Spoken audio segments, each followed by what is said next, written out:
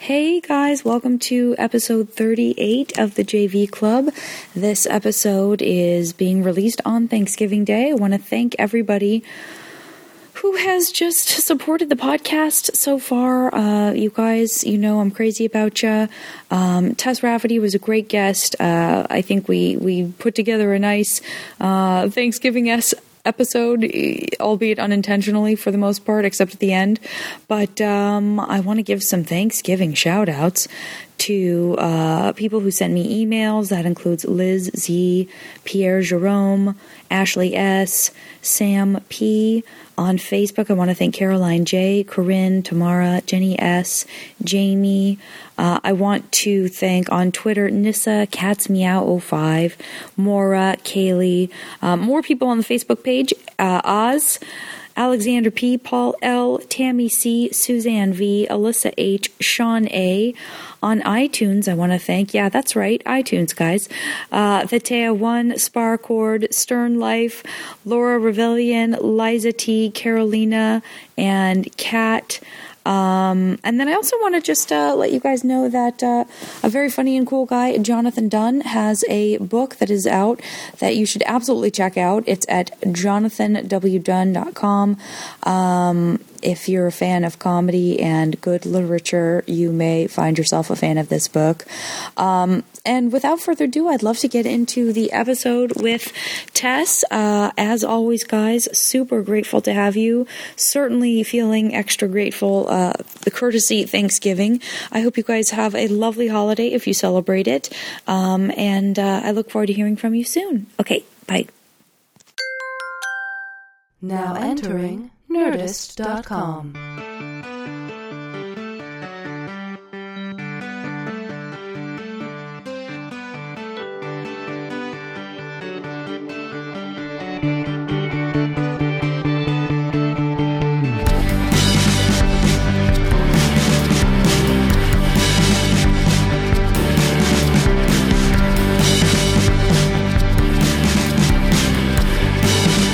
Guys, everybody knows I like to start out by talking about the weather. That's not the case, but lately I have been wanting to talk about the weather because I love this weather. This is some of my favorite weather out there. Of all the weathers. Yeah, of all the weathers we get in Los Angeles. Of all our different weathers. Of the 3 different weathers. Tess, what's your favorite weather? You know, I like this. I think it's a nice change. I like all weather, I think. I mean, I dig this weathers. I dig this. You know, I miss snow certainly since I've been in Los Angeles for so long. From where? Boston. What if you're like Tucson? Yeah, I know. No. I'm from Tucson, Tess. It doesn't snow that much. You're not going to fool anybody. It's early. It's, but you know, I got to be honest. Like, I'm really starting to dig the really just hot, like swimming weather, like in my life. I can't do it. It's what about it can't you do?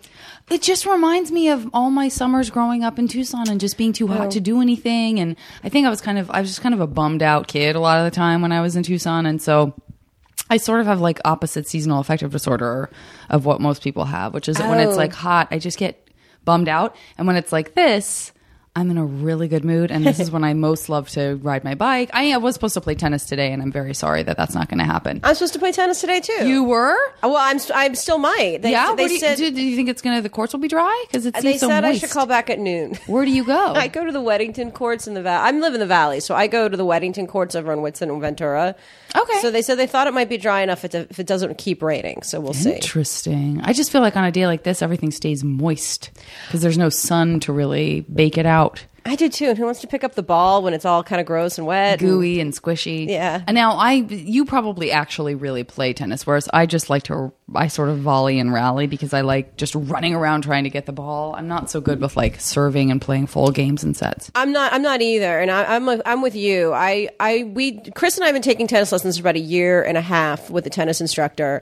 And he's always like, let's just play on our own. I'm like, I like a tennis instructor because I really just want to hit a ball. That's all I want to do. And I want a guy to lob it at me. And I just want to keep hitting it back. That's it. I'm totally with you. It's so satisfying. I don't really, maybe if I played my whole life, I would be more competitive in that way. But I also feel like, I just feel like I get better exercise if I'm just like running around hitting it. Just hitting it. Yeah. I really like I think of an instructor as a human ball machine. Yeah. is really what he Oh, is. God, yeah. But plus, like, I don't know, I can't get competitive about things because I'll get too competitive. I understand that. Do you know what I mean? Like, so I'm like, I I do. can't. I don't play poker with friends. I don't do any of that stuff. I have a couple of friends who are sort of like the friends who get kind of teased about being the overly competitive game night friends, where like right. everyone loves them because they're great at playing games, but there's a sense of sort of like it could go bad, like it could go south, it could break bad at any moment. Like it's really fun and like high stakes, sort of like even high stakes like celebrity or charades, but there is a sense of I really hope that somebody doesn't get in a fight over like we were my husband and I, back when he was still my boyfriend, we were playing Trivial Pursuit with another couple once. And we're not game people. We don't really have a lot of game friends. I think somebody had given it to me as a gift, and this couple come over and they see it and they're like, let's play Trivial Pursuit. And so the husband is a whiz. The husband is getting every single answer right. And the wife's just this like really silly, like lighthearted. She's just getting drunk. And so she's like, basically we're playing teams, but she thinks her team is winning even though she's really contributing nothing to it. And she's just sitting there laughing and gloating. And meanwhile, I'm like, you know, my boyfriend and I are fairly smart people. Every time I have the right answer, he goes, that's not it. And he answers and it's wrong. Every time he has the right answer, I'm like, no, that's not it. And I answer and it's wrong. Like, we can't get it together. And they're just like, just beating us. And we're like, what? You know, this isn't fair. She's dumb. He's, you know, she wasn't dumb. She's drunk, you know, and like, and this guy was just like the human computer. And so it was just miserable. And which, by the way, Trivial Pursuit, first of all, I haven't thought about Trivial Pursuit in a long time.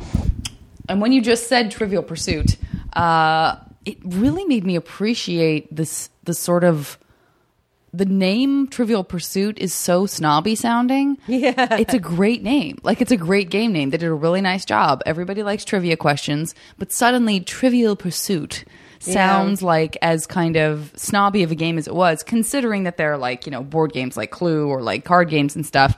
And I could never, I mean, I don't know what would happen if I tried to play a game of Trivial Pursuit now, but certainly like when it was all the rage and my dad had it and I would try to like dabble when I was a kid, those questions were hard. Oh, the kids' questions were hard. Right? Yeah, and you have to, if you play the real way, you have to actually be on one of those specific spots to get the actual question, you know?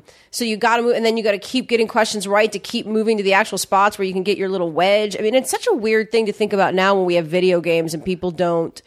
It's such a low-tech thing. Like, you had this little thing, and they had these wedges. It's not even like people, like you said with little Clue. plastic-colored wedges. Yeah. It's like, and I always liked pink because it was entertainment. And that was the best I could offer. It was like, I will know the answers to 1 out of 10 of these entertainment questions. Exactly. And I think 9 out of 10, they were like, Abbott and Costello. Like, it was so dated. You know, it was like dated for that. It was like historic. You know, it was all very... like historical sports, historical. Sarah Bernhardt. Yeah. Exactly. I will who take was William Shakespeare's predecessor? Yeah. No. Yeah. Are we going that far back? That's not entertaining. Did you ever do or do you ever do like bar trivia nights? Because I always kind of liked the idea of that sort of, my friends of mine, in fact, my old roommate, Barbie, who will probably no doubt come back up into the conversation when we talk about this book that you have.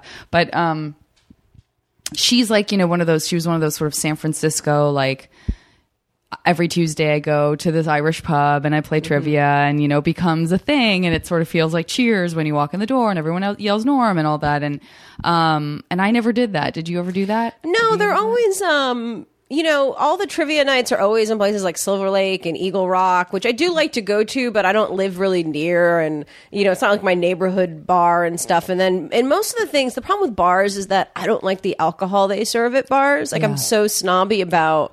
I'm just so snobby about like what kind of wine I drink and I can't drink beer anymore. I don't know if you found this. Like, it's just, I'd like drink one beer and I can't wear my rings the next day. You know, it's like, well, let me tell you this. I'm gluten intolerant, and in a very real way. Like, it makes me physically throw up and stuff. Oh God. And so, I can't drink beer because of the barley and the hops in it. And, So I can drink gluten-free beer, but it's kind of not good. Yeah. And I've also just sort of evolved out of drinking for whatever reason as I've gotten older. And I think part of it is like each different kind of booze has started to have a different kind of negative impact on me. It's like wine makes me wake up in the middle of the night sweaty and disoriented with heartburn. Yeah. Beer, I'm allergic to. And even before I knew I was allergic, it was the same thing, except for me, it wasn't the next morning. It was like instant bloat. Oh God, yeah. And pretty much any hard alcohol dehydrates me so fast that my contact lenses just turn into dry discs on my red eyes. Oh my God. So I've just sort of like, it's just not worth it. Yeah, it's just so I don't really drink anymore. So for me too, trivia at a bar would be like, I'm drinking club soda while everyone else is getting drunk, and that's not always that fun. Probably paying like $6 Then everybody's for that it. girl playing Trivial Pursuit with you, and I'm you going, this isn't really that fun. Yeah, no, this isn't a good time for me. Yeah. What board games did you like to play when you were little? Did you have like your favorites, your go-tos? Or did you maybe not even like playing board games? No, I did. I liked Life, and I liked Clue. Clue is so good. Clue was fun because there's like a story happening. I think it's not like who likes Sorry. You know, Sorry is nothing. I've never played Sorry. I can't tell you what it is. Like, can't either. You know, it's some Which is the sort one of, that has? Is that the one that has like the dice inside the like plastic bubble that you like pop isn't that down and then Yahtzee or Boggle or something, or Perhaps. both Yahtzee and Boggle, maybe. I'm realizing right now how board game illiterate I am. I can speak to Candyland. I can speak to Clue. Right. No, well, I can speak to Candyland's Trivial great. Pursuit. You know, and you know, in Life even like you have a storyline with Life. It's possible. I've never played Life. You've never played Life. Does You know, it you take get the like little 2 car years to play. It is kind of long to play, actually. It's like the version of online games now where you're like, I built a world for myself. It was a little like that. It's a little like The Sims because you do go through. You graduate from college and then you roll the dice and choose your career based on that, and then you get a yearly salary so that every time you pass a payday, you know. So it's really kind of develops into a so caste boring. system really quickly. But you know, you get, and then at the end of it, you get paid for each kid you have, like because if you land on a spot, you may or may not have a kid or twins this or something. sounds very socialist. I appreciate that aspect of it. Yeah, it's really Collecting your social security and your welfare. getting paid per child and Yeah. stuff. It's like the opposite of China. Yeah. That's exactly Yeah, I think that's the slogan they're going to go through on the reboot. You know, life. It's the opposite of China. I couldn't love that more. Yeah. Oh, and Monopoly is a classic. Monopoly I had trouble with too because of the sort of sense of greed about it. Like I was very aware of. I think I was uncomfortable with my own. Speaking of like the competitiveness of it, there was something uncomfortable about like the buying and selling of things and the money. And I think I appreciated the money too much, like wishing it were real, like really having an awareness of like, God, it would be great if this were real money. Right. And feeling maybe a little guilty and weird about that. Well, I think Monopoly, too, is one of those games that have been around so long that no one really knew all the rules to it. And everybody, like, it was almost like a regional thing. Everybody had their own, like, weird way that they played in their family or something. Like, you'd have, like, one card that people would be like, oh, we don't worry about that, or that's not how we play. We don't play the railroads. Listen, we just don't play the railroads here. Yes, there was something, like, really strange, and nobody, like, you know, everybody, it seemed like, you know, some people put their money in the middle, and if you land in, like, oh, when you pay your fines, you don't put them back in the bank, you put them in the middle, and then whoever lands on this spot gets them, and you're like, okay. Like, it was such a weird, you know, and I think the local customs of Monopoly. The local custom, and I think it just was like whatever parents didn't want to have to deal with their kids. Like they were just like, oh, this game is so involved in the houses and the hotels, and they would just start lying to their kids about like what these rules were, and then it just got passed down. Yeah, I don't. That's what I always found with Monopoly. And let me ask you this other question because this has been on my mind recently. And by the way, I can't preface it with more importance for something that is completely not an important question. But I was having a conversation in my salon group, which is a discussion group that I have once a month, and we got into the topic of red vines versus Twizzlers, and there was an argument made that it's an East Coast, West Coast thing. That like Twizzlers are more East Coast and red vines are maybe more West Coast or vice versa. Now I can't remember. Oh, wow. But you're from Boston, I'm from Arizona. So I grew up liking kind of Twizzlers more, I think. Even though they just taste like plastic. Yeah, I can't really, it's so funny. I'm not a candy person. I like sweets, but I'm so much more of like a chocolate or bakery cake. or like bakery, like cookie. I wanted it all. All of it. All of I it. just wanted everything bad for me. Maybe with the exception of like Good and Plenty's, which I later came around to. Right. Yeah, that's so weird. I don't, licorice still I can't stand. It's just not. I've said this on the podcast. I can't believe this is the second time I've talked about licorice on my podcast. I only have less than 40 episodes out, but black licorice I hated my entire life, as many do. And then my friend Cole one day was eating licorice, and I took a piece of it, and it was like some cost plus, like special German salted licorice. Oh. And everything about it tasted the same. I think this was a Donna and Danielle episode that I talked about this, but everything about it tasted exactly the same as when I used to hate it. But I just like made the decision, like, I like this now. Which is weird. A weird process. Yeah, that even like, I after guess I like hating this it, now.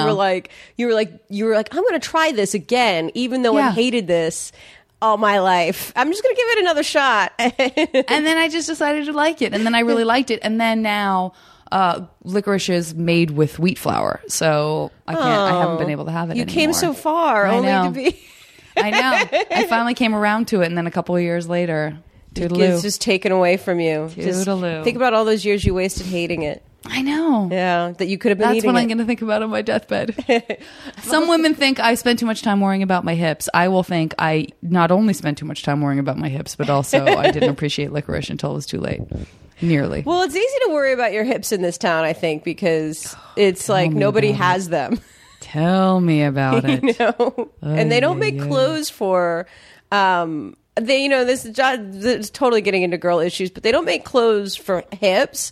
I don't wear pants. I don't really care for pants much either. I can't find a pair that like my waist is too small. My waist to hip proportion is just not made for pants. But yeah, and also that's something that like women talk about. Like, you can read about that in a magazine, so it's not like it's a secret that people can't find pants that fit well. Right. Yeah, exactly. You know? Everybody knows that that's a problem. And they're like, we're still gonna make pants the way we're making them. Yeah, there's like issues of magazines dedicated to like, we'll help you find a pair of pants that doesn't cripple your ego. Yeah, I know. It's like, nope. It's crazy. It's really nuts. And I finally kind of came around to it. I was buying a bathing suit bottom from Victoria's Secret, I think, last year or something. And I can't remember. I think they were like, I think I got a large. Like, I think that was the size I was comfortable with, was a large in the bathing suit bottoms. And, I'm not like, you know what I mean? Like, I'm sitting there and I'm like having a huge issue with it. And then I finally was like, you know what? If I'm a large, do you know how much of the country, like, this isn't my problem. Like, I've decided maybe that's just escapism, right. But I'm kind of like, I shouldn't, that means that anyone bigger than me, and not like I'm so small or anything, but like there's a significant people can't see me. I'm not a big person. Yeah. That there's a significant portion of this country who can't even fit into a large. Like, I don't even know where they're buying their bathing suit bottoms. Not a Victoria's Secret. Yeah. Like, and it's not like I'm not a plus size model, people, I swear. I don't have a weight problem. Maybe a small one. Anyway, like, I'm just sort of like, you know what? I finally kind of came around to like, this isn't my problem. Like, I'm not going to be beaten down by the fact that I had to buy a size I'm not comfortable with. I totally hear what you're saying, and I agree with that. And I also feel like, there's so much going on. I just don't even know how to say. We talked about it a little bit on the Allison Rosen podcast episode, because Allison was a kind of a medically overweight kid, in the sense that like her doctor, her pediatrician said, she needs to go on a diet when she was really young. And I think weight is such a circular issue in this country. It's so, and there is also a sense of like, we're still struggling so much. Nobody can argue that we have a very high, absurdly high obesity rate, and that, we're killing ourselves as a country en masse in that way. But I also feel like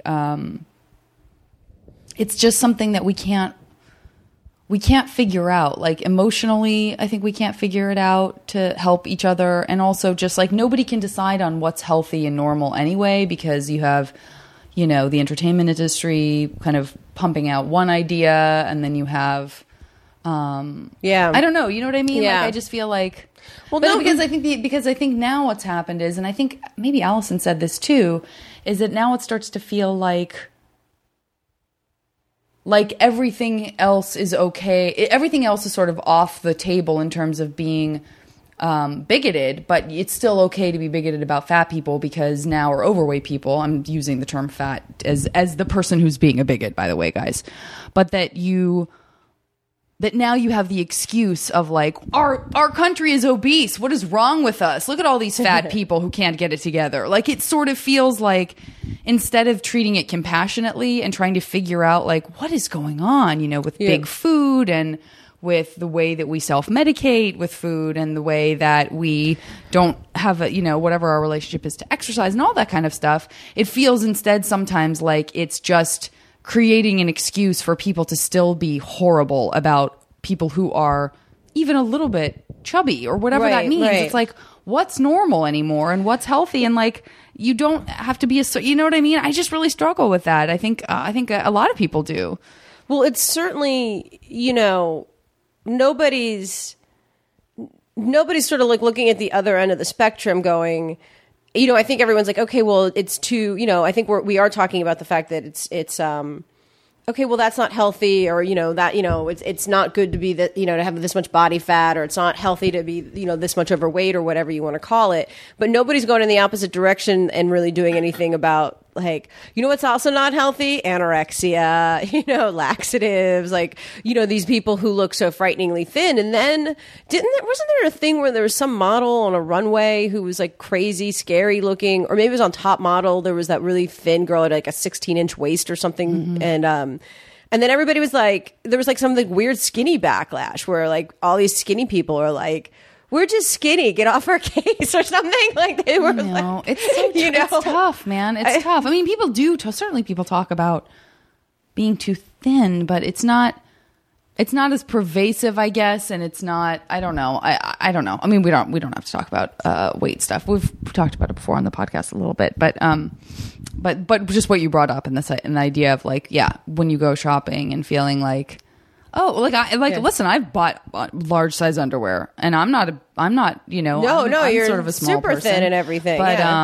But and there's that moment of like, oh, I guess I'm large. yeah. I guess it's not a size anymore. I guess it's a type. Like now I'm a large person. Yeah. And like, that's not cool. No one should have to feel that way. Nor should anyone who's larger than I am have to feel. I don't know. You know what I mean?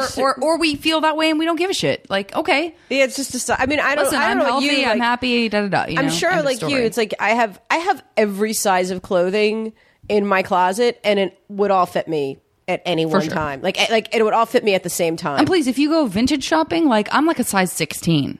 Oh, right. I exaggerate not. Like vintage size clothes. Like we have vanity sizing in the United States. So yeah. I'm like if you go back and you put on like a dress from the 50s or whatever, I'm like, oh, I'm a size 16. Okay. I've heard in Beverly Hills that in some stores they will actually just sew a small size into the dress when the woman buys it. Fantastic. They will find a size that fits her, and then literally just does not surprise me. Somebody told me that. I don't know the validity of that statement, but somebody said that they will just sew a size 2 tag into it. It seems entirely plausible, if not likely. And you know what? I would shop at that store. Like if I was a rich person or whatever, I'm sure it's expensive. I would go, yeah, why not? Walk away feeling like, because that's what matters in life, guys. That's what matters. I know that. Well, let's talk a little bit about your adolescence. Let's talk about you're from Boston and I actually grew up in Delaware. You did, okay. Yeah. So where do we find you if we look at it like a 13-year-old Tess?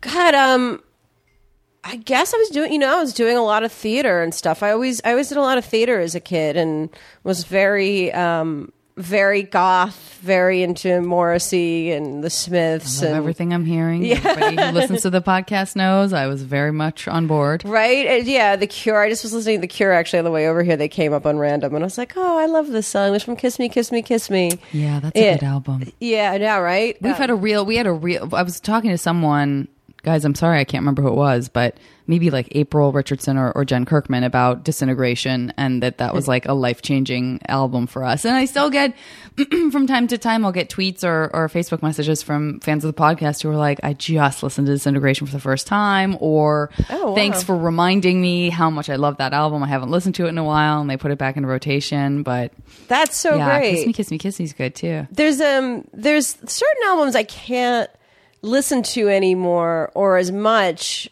It's almost like too nostalgic. I couldn't agree more. Yeah, like, I don't more. It was like that for me for a long time with that album, in fact. And, really? And that was one of the reasons I hadn't listened to it in so long, is that it really felt like it belonged to 13-year-old me. Yeah. And that I was like borrowing it back, and it just felt weird. But then recently, when I gave it another spin, I was like, you know what? I can connect to the nostalgia, and I can appreciate this music for the music, and it was a nice sort of like shaking hands with that, Right. What else would be what would be like that for you?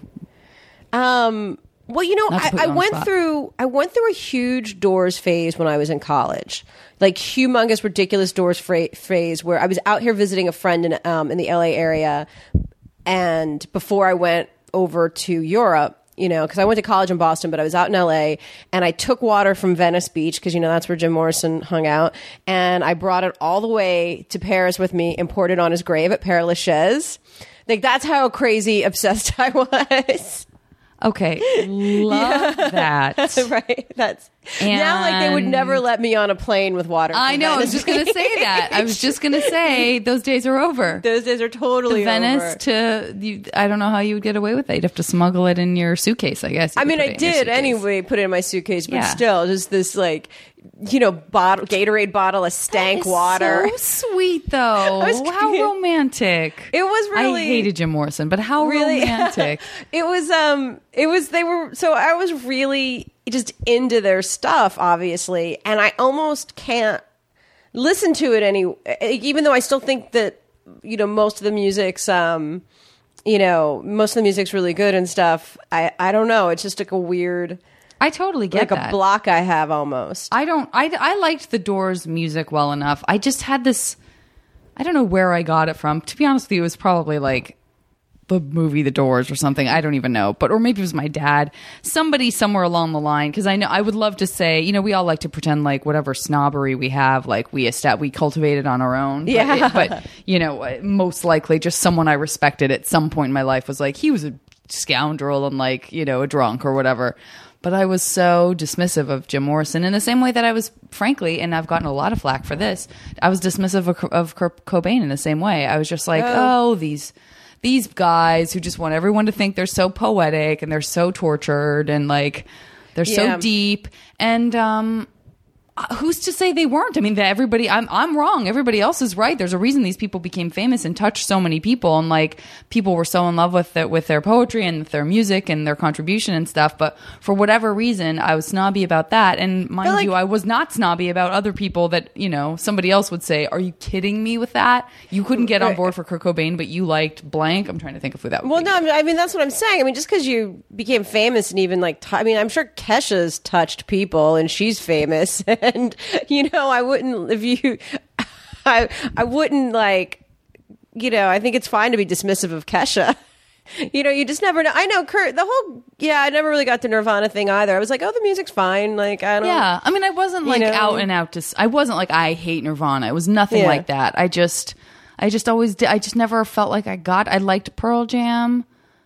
Yeah. I didn't love them either. Yeah. I really liked, I liked Soundgarden a lot. I loved Chris Cornell. I did think that he was kind of incredibly sexy and wonderful, but I like the whole single soundtrack thing. Like it was all like just sort of, I don't know. It was like fine. Like I mean, by and large, I agree with you. I just wasn't passionate about it the same way. And do you wonder if it's like, because it's almost like, what am I trying to say? I could talk about music for hours and hours, but here's where I'm going with this, maybe. Oh my God, you have to have Christy Stratton Man on. I love my Christy Stratton Man. Yeah, she loves to talk about, especially the 80s, right? Yeah, but she's also in real classic rock too, so there's a lot of 70s in there probably. Yeah, I do have to have Christy do the podcast. I've talked to her about doing it. I got to have her on. And I didn't, and I know that I could have had you guys both on, but I would much rather have you on one-on-one. That's awesome. But I hear, okay, so what I'm trying to say is, I wonder if grunge for me came so close on the heels of like me sort of making my transformation from just being like a kid into being like kind of a goth teenager, that I couldn't apply the same enthusiasm because I'd already spent it. Yeah. Do you know what I mean? Like I had my transformation from loving, you know, I still love Peter Gabriel and Talking Heads and stuff, but my transformation from loving like Peter Gabriel and the Police and Talking Heads when I was, you know, 10, 11, 12, because those were big bands for my dad, and I was very much influenced by him because he was like a cool hipster in that way, to kind of discovering my own music, which was goth. Like my dad had no time for Depeche Mode or The Cure. You know what I mean? So to kind of like separate myself from him in that way and to have that discovery and to start dressing completely differently and wearing black lipstick and taking drugs and all that stuff, that happened. And then a couple years later, grunge hit. And I kind of feel like, what was I going to do? Become obsessed with that then? Because I had just been obsessed with something else. You know what I mean? Well, no, I have two things to say about that. The first is that I think that music is just, you either hear something, like for me, like I think about Elvis Costello is one of the things that I think about this with. And the B-52s, ironically, are another one, where the first time I heard their music, Violent Femmes, like, I was like, this is what I've always wanted my music to sound like. Like, I have that reaction. Pixies? Yes. Right? Yeah. I just think of Violent Femmes, that sort of realm of... And there's just certain bands that I'm like, the minute I hear... When I first heard the first song on Armed Forces, I was like, I remember going, oh my God, this is what I want my music to be like. And so I think you either have it or you don't for something. But I also do find that, like, something you said really made me think, because it's like, I just find like I don't have the energy, it seems. Not even the energy. It's not like I'm so old, but it's like, I don't get passionate about anything. I can't anymore. Like, I can't, you know, there are whole movies I've wanted to see for an entire year that I haven't made it to see. Like, there's just not a lot of, you know, when I think, but what about like a really great series, really great television series? Because it's so easy, because it's just like right in front of you at home, and you can save them up on your TiVo or like rent the DVD or something, or But I hear you. I do feel like, God, what happened to the person who was like, I gotta see that person in concert, or I gotta go to that movie the day it opens, or I've gotta. I do feel like I'm sort of like, oh, I can't. I have so much going on. I can't put another pressure on myself that's a social one or a sort of an entertainment pressure to like rush out and get something. But I still have bands. I do still have bands that, like, even bands that are more recent for me, recent discoveries for me, where I find out, like, if like there are certain bands where I'm like, I have been waiting for this album to drop, and that feels good because it kind of does connect me with that young person. With being a Sunday Bloody Sunday was another. There was a song I heard where I was like, that was another one, like, where I was like, oh my God, this is the most awesome thing I've ever heard. But yeah, it does. I mean, I don't want to feel like either just old or indifferent, you know, or old and indifferent. Right. But it is like your life is busy. It's hard, you know, to just sort of, you know, get it all together some days. And really, you know, so many bands come and we're like, oh, we would have loved to have seen them, but oh well. And then next thing you know, 2 years goes by and they come again, and you know, there isn't the same sense of urgency, I guess. But okay, so let's go back to, sorry, I really got off on the music tangent, but so you were doing a lot of theater, and what's your family like? Are you an only child? Do you have siblings? Were your parents together? Did they split? I have a younger brother, and no, my parents are still together, interestingly enough. But yeah, I don't know what to say about it. We were never a sports family. No one in my family is particularly athletic or anything. So that was there wasn't a lot of pressure or encouragement to play sports, you know, which I guess is a blessing and a curse, I suppose. But yeah, so I don't know what to say. I'm sorry. Oh, no, it's okay. I mean, we don't have to really talk about that much interview. At all. No, not at all. I'm just trying to think of how it would, how it pertains to anything. No, it doesn't have to. It doesn't have to tie into anything. I just like to sort of paint a picture so people have a sense of, whether, just kind of what your upbringing was like. It doesn't have to be anything serious and by the way, you also don't have to like talk about, doesn't have to turn into a therapy session. Not at all. Not at all. It's just, I like to sort of see what the evolution is from people's teenagerhoods to where they are now in terms of like what they were excited about or, what they were, what they're sort of, if they felt like they had goals or if they were sort of trying to still figure it all out. I mean, I have some people who kind of knew exactly who they were and what they wanted to do from a really young age. And then people who were like, I just thought I was going to be a scientist or whatever. And I think I did always want to, like, I don't know. I was like, it's funny. I mean, Delaware gets a bad rap that is. I say I don't know anything about it. I'm always, by the way, like one of those states. I'm like, I don't. And it's not. It's like any other. It's like a suburb. I mean, the whole state is more or less like a suburb of Philadelphia or someplace like not quite DC, but Baltimore, I guess. I don't. It's not. It's funny. It's like the butt of jokes because nobody does know anything about it. But at the same time, it's like it's just like any other place. But it was just So I don't feel like. I grew up in the country of Nebraska, in the back roads of Nebraska or something and had to leave. But it was like, no, it was a boring suburb, like lots of boring suburbs. And I just knew like, I knew like that the minute I just wanted something different. Like I think that's what, that's what always motivated me was like, I want to be someplace more exciting than this. I want to be a place with, whatever, just museums and culture and where you can see bands and, like more of a city and things. So, and on the East Coast, you're sort of closer to that geographically. It seems like small, yeah. Growing up in Arizona, it's a long way to Los Angeles. It's a long way to anything. New York. It's a long way to anything. It doesn't feel as, like friends of mine and people, we've had a lot of people from like the New York area on the podcast who have said, listen, I grew up on Staten Island. It still felt like New York was a million miles away. But, I feel like there has to be maybe a different awareness somehow when you're like a train ride away from a really great sprawling metropolis. Right. And it's true. Like my husband grew up on Long Island and, there are people who never go into the city. And part of it's, they just view the city as this scary place and nobody wants to go. And they just sit out there, they spend all their lives without really ever going into the city for anything. And I think that's like, I think it is true. It's like you're really close, but for some people, cities are scary places and stuff. It's so weird. It's so funny to think about. But, no, we just, it's funny because, my brother and I, like we're 2 out of 10 cousins and, we're the only 2 who got out of the state. Oh, wow. And it's so bizarre to me to think about, that out of the 10 of us, we're the only 2 who left.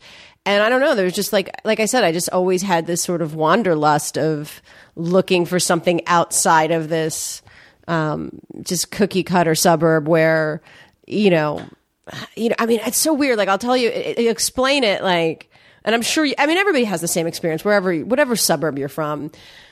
There was this girl I knew when I was like, I lived around the corner from her when I was in the 4th and 5th grade.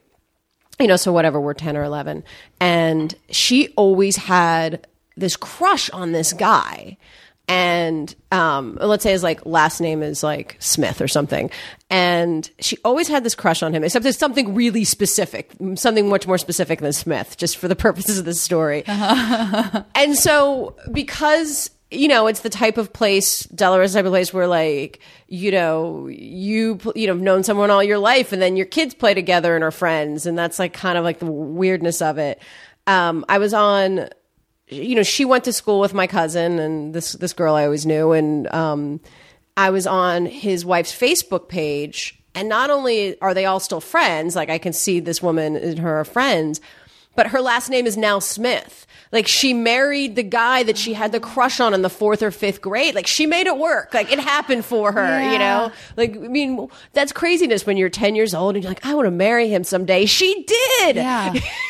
Like how It does feel, it has that, it sort of has that beautiful small town romance to it. But guess. It is hard to, I know. I know.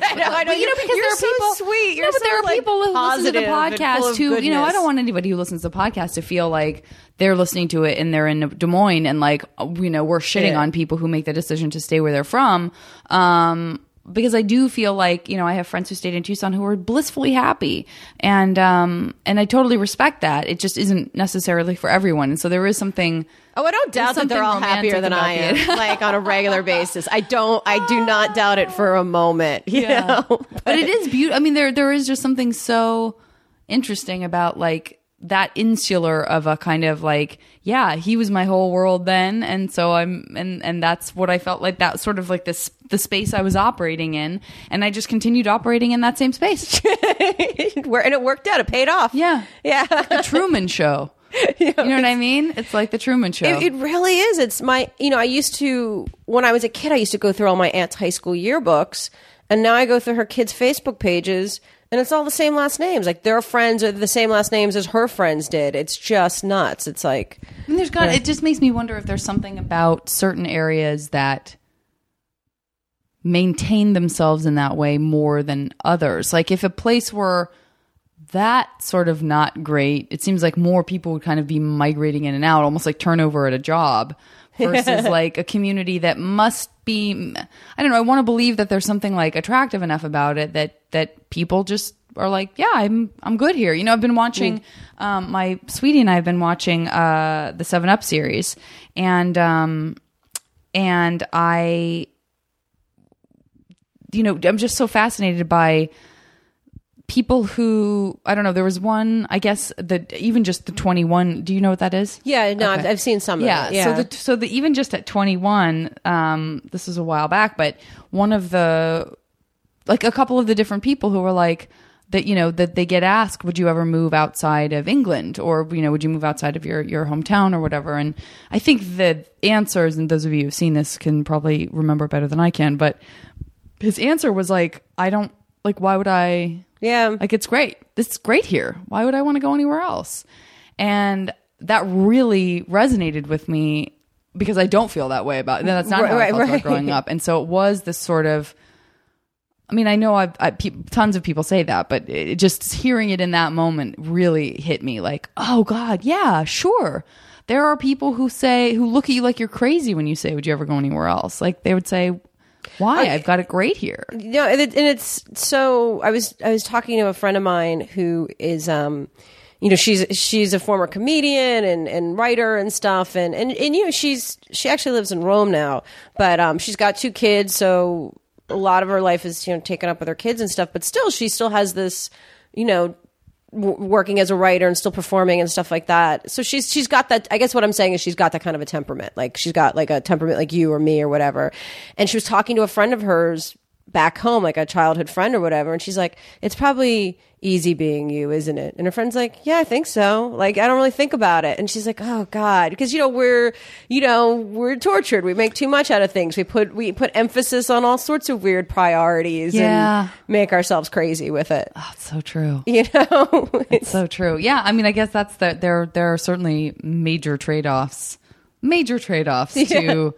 to either, but if you're on the side where you're not realizing that it is a trade-off, probably you're in better shape. You don't know. I mean, like yesterday, I was like hoofing it up and down Sunset Junction with my book in hand, like just basically just going to like boutiques, like places that kind of have like household gifts and stuff. Where tell I thought, everybody the name of your book, because this is how Tess and I met, guys. I know that 40 minutes into a podcast, I probably should have explained more about why we know each other, but I feel that that's what Google and the description of the episode are for. And I'm such a genius at marketing that I'm like, I don't even want to plug my own book. I'm like, oh, that'll seem really. No, we can plug it together because I met Tess. She came on to the Huffington Post, to HuffPost Live, and we talked about her book, which is called Recipes for Disaster. And we had a really lovely conversation about the sort of how fun it is to have social gatherings and to enjoy playing hostess, even if you're somebody for whom many things go wrong. Right. Or even if you don't have what, everything, even if you're not a good cook, even if you don't feel like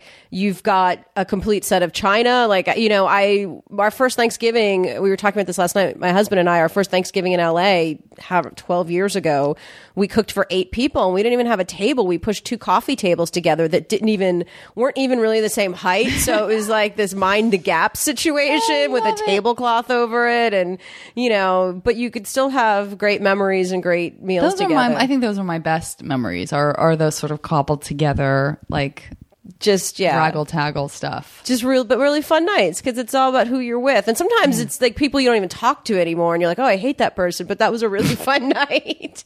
We'll always have that. We'll always have Thanksgiving. Well, so you were hoofing it around Sunset Junction. So this book, it's a memoir of dinner parties and I've thrown and what went wrong, and I have real tongue-in-cheek tips and some recipes in it and everything. And so I'm going to different like little, how in LA it's like a store shelves like might sell like some clothes and a baby gift and like 3 books and a candle and 2 necklaces. And exactly. Those are my favorite LA shops. And yes, Sunset Junction, guys, for those of you who don't know, the LA area is very hipster, kind of east side, Los Angeles, like great, like intelligentsia coffee shop and like the cheese shop, but also, the Vice store used to be there, like when Vice magazine has a store. And so it is very much the kind of like, it's a good idea for you to go to one of those places and go, oh, you have these like hipster men's clothing, but you also have like these cool lady tchotchkas. You should have my book here. Right. The holidays are coming up. Sure. And my book's at like on Amazon and Barnes and Noble and stuff. But,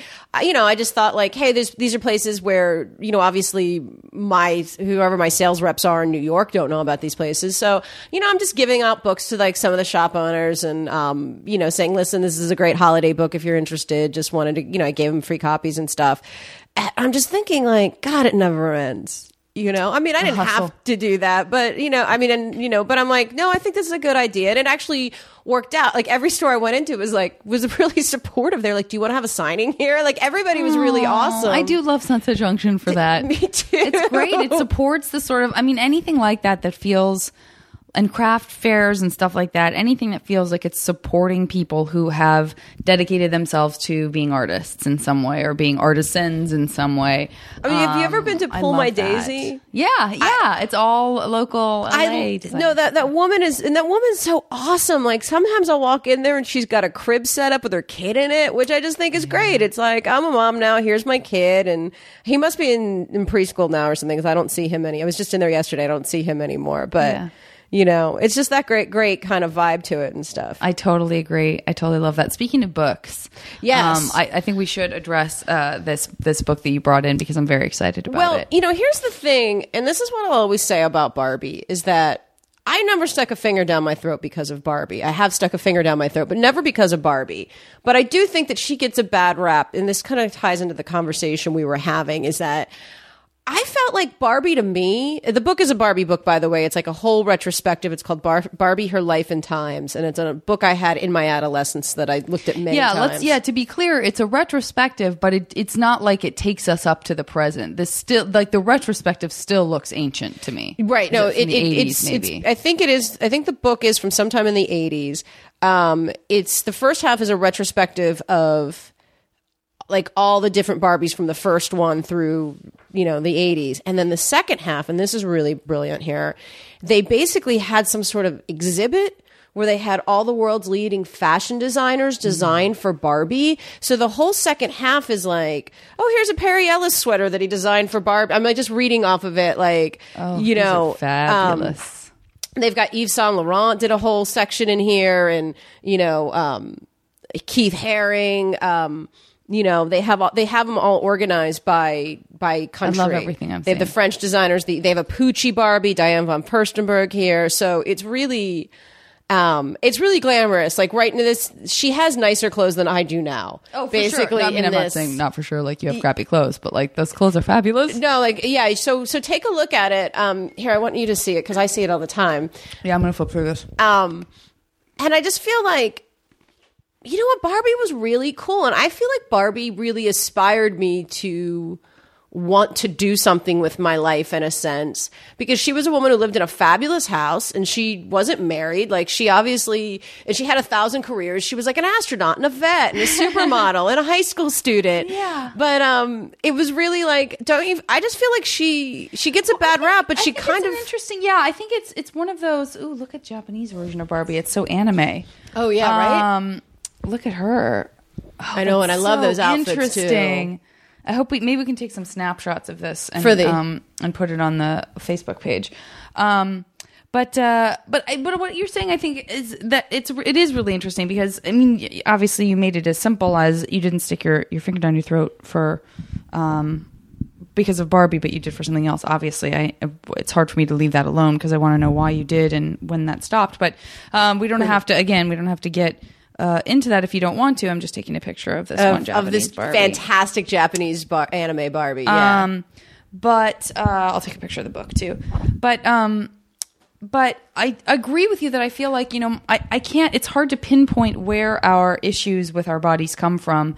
And I also, I like to tout myself as like a bit of a tomboy because I was such an avid like bike rider. And I think I wanted to be more like my dad than, anybody. And I mean, I look back at like, I was just looking at this, flipping through this, kind of book of, I'm pointing as if you're going to know. It's in my garage. I am pointing to my garage door. In my, this sort of like first grade, second grade, third grade, fourth grade. And like, there's a book of memories. There's like a pocket for each one where you can put your report cards and you're supposed to like record who your friends were and what you want. And one of the things is when I grow up, I want to be, and it's so amazing to see like how much the people around you influence you. I don't remember wanting to be a professional bike rider, but my dad was so obsessed with cycling that it really crept in. And so, I consistently the first like 10 years of my life, whatever else is in there, and a lot of the time it was an actress or like a rock star or, a music teacher or something like that. I always put that I wanted to be a bike rider. Wow. And so I definitely was like hugely influenced by my dad. And so Barbie doesn't really fall into that, but I definitely was really into Barbie. And I sometimes would like to be the girl who's like, no, I didn't care for Barbie, but I loved Barbie. I loved fashion. I loved dressing her. I loved, I loved her. And I agree with you that whatever issues I've had with, my self-image and body dysmorphia and stuff that a lot of women go through, I would never, I don't, if it's Barbie, is buried so deep in me that I can't make the association because I feel like I can come up with other things that made me feel that way. But I never really made the connection with Barbie. Like I never was like, my waist should be the proportions of a Barbie. No, like, you know what I mean? We talk about the sort of craziness of the Barbie proportions, but I think it's both. I think it probably is bad, and I think she's bad and good. I think all the reasons that you listed that she's fabulous are true. I think that probably all of the reasons that people criticize Barbie are probably also true and valid. Yeah, I just always thought like, how, like, and I look back at it now, like that we kind of took it for granted that she had this great house that she lived in on her own. All of that's true. I haven't really thought about it that way. You're right. And we don't really look at it now, but I think we're still in a society that, and there's nothing wrong with it. I mean, like, look, it's not like a lot of men are out there buying houses on their own either, Right. But we're still in a society where a lot of women need a second income to really, have a home or have certain things in their lives. And it's really, I think, inspiring. Oh, there's the Poochie one. That's amazing. I think it's inspiring to have this woman who's like, no, she lives on her own and she's not dependent on a man. And she does have a dozen careers. You're right. Yeah. And kind of glamorous. And I think, it's not all about having things, but I think it's also, you have to aspire to something, in life also. And that's what I think is so hard. Like sometimes I meet people and it's like, well, and I think it's like, well, what are you aspiring to? What are your goals? Like what's your dream for the future? And I feel like that's like one of the places where mine started was like sort of like looking at, looking at different things. Reading Rolling Stone magazine as a kid, you were like, I want to be where these people are writing about. But sometimes you're like, you see like people in real ruts and you're like, God, what is it? I don't know. Where do you get your goals from? And that's a really good point. But also what's funny for me is that I've just had such nebulous goals in my life. Like I've not been able to really, that's another thing in flipping through the stuff from when I was a kid, like that you sort of see that, they're asking you to set up goals for yourself by saying, when I grow up, I want to be blank. And I was trying to sort of like associate that kid and like, at what age do you start to understand what those quote unquote goals or aspirations actually entail? Like, what do they require? Like, what is the actual path to getting there? And I think that's why, a lot of little girls start out thinking they want to be a ballerina and then it evolves into something different. But I don't know. I guess I never had, I feel like I should have been more goal oriented, I guess, because I probably was one of those people who, even when I came down here, when I would like meet with agents at first, and they were like, "Well, where do you want to be in 5 years?" Or like, "What do you want? What do you want from this business?" I had no answer for that. I was like, I don't know. It's probably not going to work out. Number one, I mean, that's really how pragmatic I was. No, I know that's my favorite. Most out of all the agent questions, I hate. I think that's my favorite to hate because it's like. They criticize you when you like don't. I remember like one agent, I was like, I just want to make money. Like you tell me like what. Let's just because when you're, i.e., I want what you want, agent. Yeah, I mean seriously, because when you're like you come from a comedy background, I come from a comedy background. Like we're all hyphenates at this point. Like we might write for sitcoms, we might write for comedy variety, we might do some writing and then on a sketch show. We might also have a recurring on something, a recurring character on another thing. Like who knows where this is all going to end for any of us when you're in this. Kind of when you get into the field this way and stuff. And so it's just so funny to me because like then the minute you tell them, if you are like, tell them something, they tell you why it's not going to happen. Or why it's difficult. We know that's really hard. Yes, I know it's really hard. That's why I want an agent, or that's why I'm working hard. Or you're like, I don't know what you want me to say. I hate that question. And it's like, yeah, sure. What do you want? We're going to make that happen. And then 6 months later, you haven't heard from them in 2 weeks or whatever. And you're like, I hate that agent. It's like in the agent book. Yeah, it's so true. I think I made something up on the spot. But it's funny though because I feel like what I made up on the spot has become more. I didn't know. Wow, it's actually really interesting that you said that. I'm having like a little bit of an Oprah moment, and the sun just came out a little bit in the clouds, so it seems super over the top that I just had that while that was happening.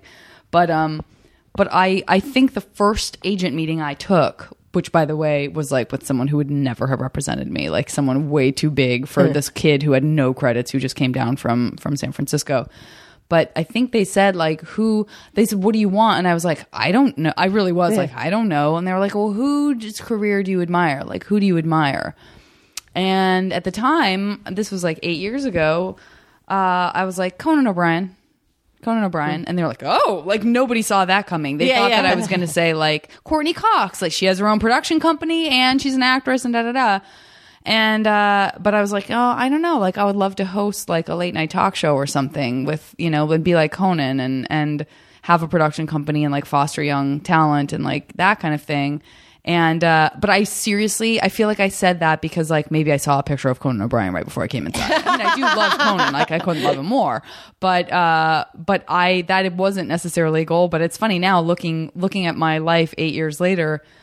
It's a lot more like hosty than I ever expected when I came down. I had no experience like hosting anything really. I was just thought I would be, you put that out there comedies. To the universe. That's what it was like the secret. You made and by the way, I'm a long way from being Conan O'Brien. I'm like 30. If things keep going the way they're going, I'm 30 years away from being Conan. But it is weird that just came up just now. Well, I mean, did you have an answer at any point that felt real to you in terms of goals? Like, I want to write on a show, or I want to create my own, show, or I do want to be an author, or is it like you just said, which we both feel, which is like, I don't know, can something just work out? Yeah, It involves me that's doing something that's fun. It's really kind of it, and I almost like I'm seriously resentful when I get asked that question because I feel like it's a trick question. I really do. I feel like they're posing as these kingmakers. Like, do you tell us your dream? You know, I've been through it so many times with people where it's like, you know, you tell us your dreams and we're going to make it happen. And it's like, my dream would be for you to not take 10 days to return an email. Like that's, I mean, like, let's start. I mean, because that's what the reality then becomes where you're like, you know, I remember like going through something with some representation, like literally like I was like a forensic accountant, like, okay, I emailed you on such and such date about this thing. And 5 days later, you told me you couldn't open the file. That's a classic. And then I resent it. And that was 7 days ago. You know, and you're just like, God, like I wish,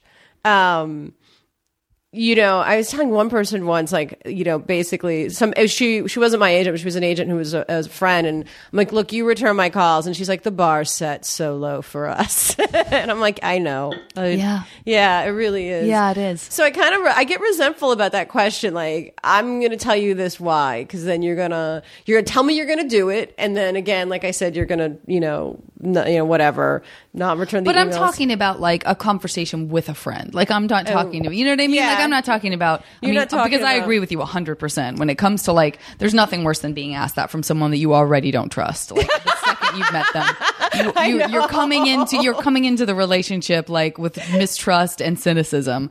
But I mean, you know, just like, you know, if you're just sitting in conversation with someone, like I've definitely said to like a girlfriend, God, I would love to, you know what I mean? I would love to, listen, I've said, hey, I would love to not work. I mean, I've definitely been in moods where I've been like, oh, it'd be so great to just do things that are exciting and fun to me. Like, I don't get paid to do this podcast. It costs me money to do this podcast. And I've never like solicited for money from anyone. You know, I haven't gotten to the place where I'm like, hey guys, if you want to donate to my podcast, here's a way to do that and become a donor or whatever. But if I could just do this, there are some days where it's like, that would just be great. It is like, I'm kind of in a place after, you know, I was on the suit for 7.5 years and then I left in May. I wrote on the suit for that time. And then I left in May. You know, I knew I had the book coming out. I'd had a screenplay option and I just wanted to change. It was just like, you know, and so I am in a place now where it's like, I'm like, what's going to be fun for, like, you know, what's going to be fun for me? You know, like, you know, I'm out there. I came back, I traveled for about 5 weeks and then I came back. I worked on the Roseanne roast and obviously I'm whatever. I've got things that I work on and stuff and pitches and things, but I'm like, what's going to be fun? Like, what's something I can do? Because remember when this was fun? It's like, you know, I always found it really interesting, and I've said this for years, is that you want to pursue this, you know, entertainment, because this is what you want to do more than anything in the world.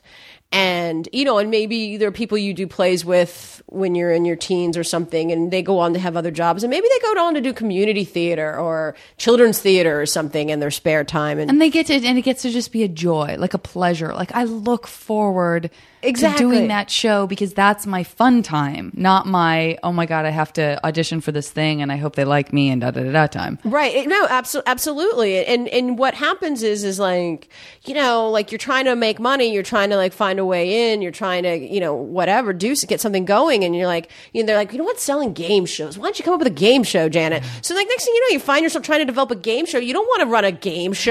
Like, you know, and I remember like it was like this, especially like it was like first it was like game shows, then it was reality, then it was cartoons. Like there was always like something at every turn that like you're like, the dream has become so bastardized, I don't even recognize it anymore. Correct. Not that like, look, working on the roast was a blast. I had such a great time when I was on the soup and all that kind of stuff. There's still stuff that you like about it, but I am sort of in the place where I'm like, what?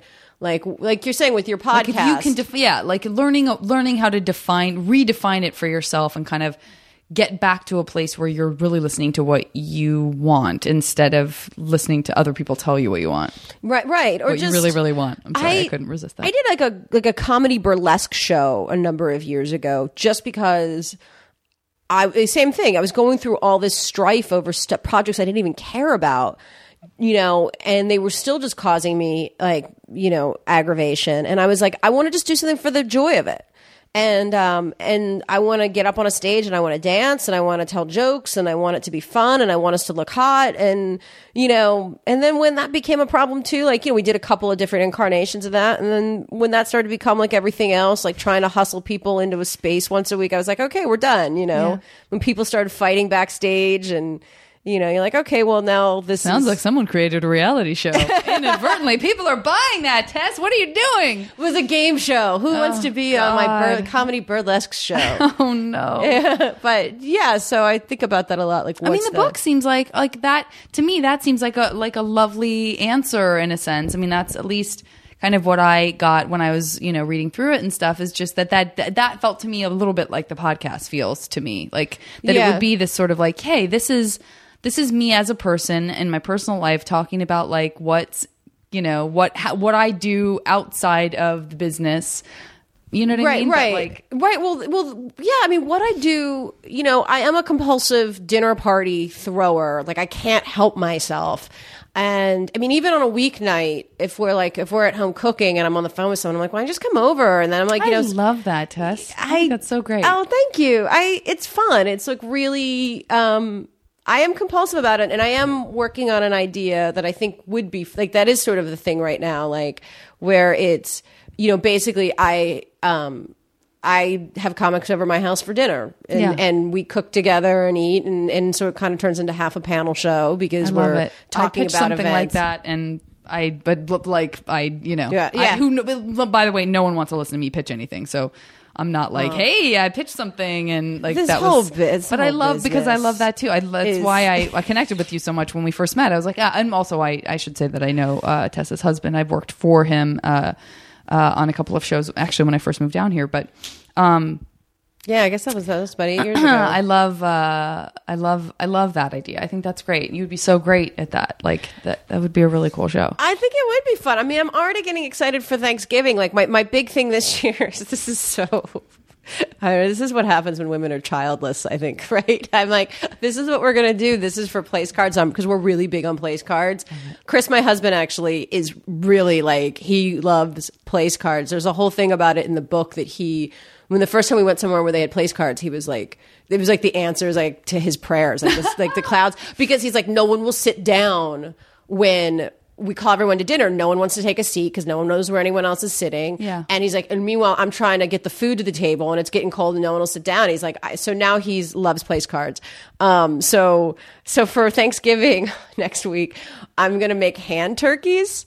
Yeah, I love hand turkeys. That's a great idea. And put people's name inside of them, and that's going to be their place card. That's fantastic. You went old school. I'm totally old school, but I'm really excited about it. And I'm like, yesterday morning, I was like, well, maybe if I have some time before I go out to this meeting, I'll start making the hand turkeys. You know what I see in your future is some tissue paper snowflake winter dinner party place cards. Oh, that's a good one. Like a good because I really found sort of what do I have around the house that I can, this is what I would like to see. I would like to see you make a tissue paper snowflake as a place card. And then even, I know this is messy, old school white Elmer's glue, cursive person's name, sprinkle glitter on it. Oh, I can. Well, I do it. I do that with a glue gun, right? Actually. Yeah. Yeah, but that's a good one. But you know what I do at Christmas? This is really, and this isn't found objects. This is actually cost money and it gets to be obsessive. I usually just have a pine cone and I have a little place card in the pine cone or whatever. But then next to that, I have an ornament specifically selected for each dinner guest. I love it. Tess, if you don't, I'm sorry, I know I said this on HuffPost, but if you don't invite me over, I mean, you see my house, so you understand that aesthetics and things like that are very important to me. Absolutely. I am dying to see what a Tess Rafferty dinner party is like. I love everything I'm hearing. Of course, we'll definitely have you over. Chris would love to see you. I love it all. We'll have Christy and her husband too. We'll have a whole thing. Be a blast. Gary's great. That would be really fun. So that's, but unfortunately, if it's, the Christmas is the only time I do the specifically selected ornaments for each individual person that they then get to take home with them. And they're very, they all have like a special meaning. God, I can see how that would get super obsessive, but I love the concept. I think that's so great. It's totally ridiculously obsessive. Oh, it's so good. It's so good. You made me so excited for the holidays, actually. And that reminds me that this episode will come out on Thanksgiving Day. Oh, fun. Oh, wonderful. I just realized that as you were saying that my podcast comes out on Thursday. I'm not going to make an exception just because it's Thanksgiving. So people need something to listen to. Maybe they want something to listen to. Yeah. So let's you're gonna like think I'm so cheesy because you've already accused me of being too cheesy. You haven't accused me of being too cheesy, but I said you were optimistic. I think you said I was very nice. Yeah, when I was talking about small towns. But let's. Why don't we end the episode? I think we've sort of talked about this stuff anyway, but maybe we end the episode each talking about very quickly something that we feel thankful for. Right? I would love to. That's my one big thing is I do love to express gratitude. Like I really. And I don't hope that doesn't sound like really like conceited or so. I love to express gratitude, but I think it's really important. Great. And I think it's, I just think it's really important. I too, like, here's another thing, just, I love sending, I'll still write a thank you note and put it in the mail for like, if somebody cooked me dinner sometimes, just like you don't do that anymore. I love buying thank you cards and having reasons to send them. Right? Oh God, it's so great. So I'm thankful, like in particular right now in this point in my life, because I did have the book come out, 2 weeks ago or whatever, 3 weeks ago. And I'm really grateful that I've had a lot of shocking, I don't want to say shocking, like I've had a lot of support come and from some unexpected places. Like I've had like sometimes, my book came out during the hurricane actually, and I was supposed to be in New York for it. And there was all these things kind of going wrong or that weren't getting done and all sorts of stuff. And, but then like people who, just people you've met who just have always been friends or like kind of offer up support in one form or another with something. And it's just really remarkable, I think. So I feel like the universe has really sent all these great people my way for the book to kind of support it. And, and my husband's really been amazing, I have to say, because I've been like even Monday night, he was sick. It was his first full day back at work. And I'm like, we're taping it. We got a dinner party tonight. We're taping an episode of Sunday Dinner. So like, you need to come. You're coming to dinner tonight. Like, sorry, they're expecting you. We have a call time. Like, and he's just taking pictures of things and movies of the taping. I'm sorry, my signing and all sorts of stuff. So, well, here's what we should do too. I just had this idea on the fly, but I would love to send a copy of the book to one of the listeners. So why don't we do this, you guys? Because you guys, this is good. Because everybody wins. So I'll buy a copy of your book and it will be my gift to a listener, and everybody knows that I love getting emails and stuff. And I know, guys, sometimes it takes me a little bit longer than I mean it to get back to you. But if you have ever sent me an email and I haven't responded, please send it to me again, because it breaks my heart when I don't get back to you. But if you are interested in a book, and I can tell you that it's charming and wonderful, if you're interested in it, then you should send me an email with like just send me a silly story about like a meal or a party you went to or a party you threw. Oh, that's and great. then I'll pick one of them. Pick one of your favorite. Yeah, and I'll mail you guys a copy of the book, and then we'll talk about it on the podcast. I haven't done anything like that before, so it'll be really a fun exercise, and it connects me to the listeners, and we'll get your book out there, and that could be a really great. cool cool thing. A dish gone wrong, something horrible that you had to serve someone on Thanksgiving. Yeah, I love it. This is going to be great. Okay, I'm super excited about that, guys. And I didn't mean to go off on a tangent. No, my God, not at all. It was it gave me the perfect idea. Now I'm patting myself on the back. It gave me a brilliant idea, everyone. Listen, this is not going to come as a surprise to anybody who listens to the podcast. Everyone is so tired of me being so grateful, but I apologize to put the test through this, but I cannot talk about being grateful without talking about the podcast and talking about the listener. Nothing about what I'm saying is any different than I've ever said when I go off on it, but we are talking about Thanksgiving. My life has completely changed because of this podcast. It is something that I only do once a week, and it has changed my emotional state in terms of how I respond to the rest of the world in such a profound way. Really? I cannot tell you how many times I have gotten bad news, or I have gotten up and just felt kind of bummed out for whatever reason, or I've just been tired because I've been working so much. Anything like that, it always seems like in a moment like that, I swear to God, I have like 30 seconds of feeling horrible. And then I'll check my email and I'll get an email. Speaking of the universe sending stuff, that will be the moment that I get an email from one of you guys saying, I'm having a really hard time. My podcast helps me get through, or your podcast helps me get through, or you guys are so funny, or your guests are so amazing, or I didn't know about this thing until I heard about it on your podcast. Now I love this band, or whatever. And I don't have any time to feel shitty. Yeah. It just, it can't last.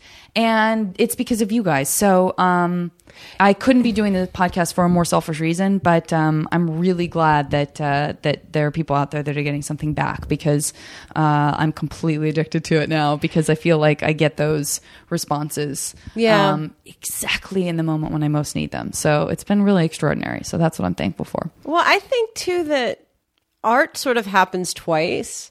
You know, like it happens when you create it. Like I wrote the book, but then it really only kind of half happens until people read it and until people enjoy it, or until people like, I mean, really, like we can't do what we do without people out there listening and reading and watching and enjoying things. So it really like, without listeners, without watchers or fans or viewers or whatever, we don't get to do this. Absolutely. Yeah. I love Art Happens Twice. I think that's a great way to end the podcast. Tess, thank you so much for doing this. I'm really glad that it worked out. And me too. I had such what a great pleasure. time. Awesome. Okay, guys. Well, hope to hear from you. Excited to send a book to somebody, and we'll talk to you next time on the podcast. Thanks so much.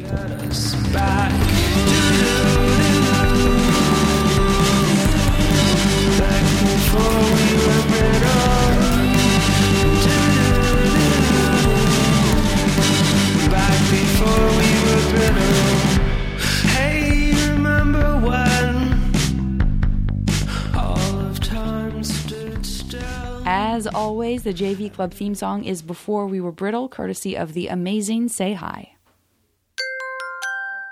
Now leaving Nerdist.com.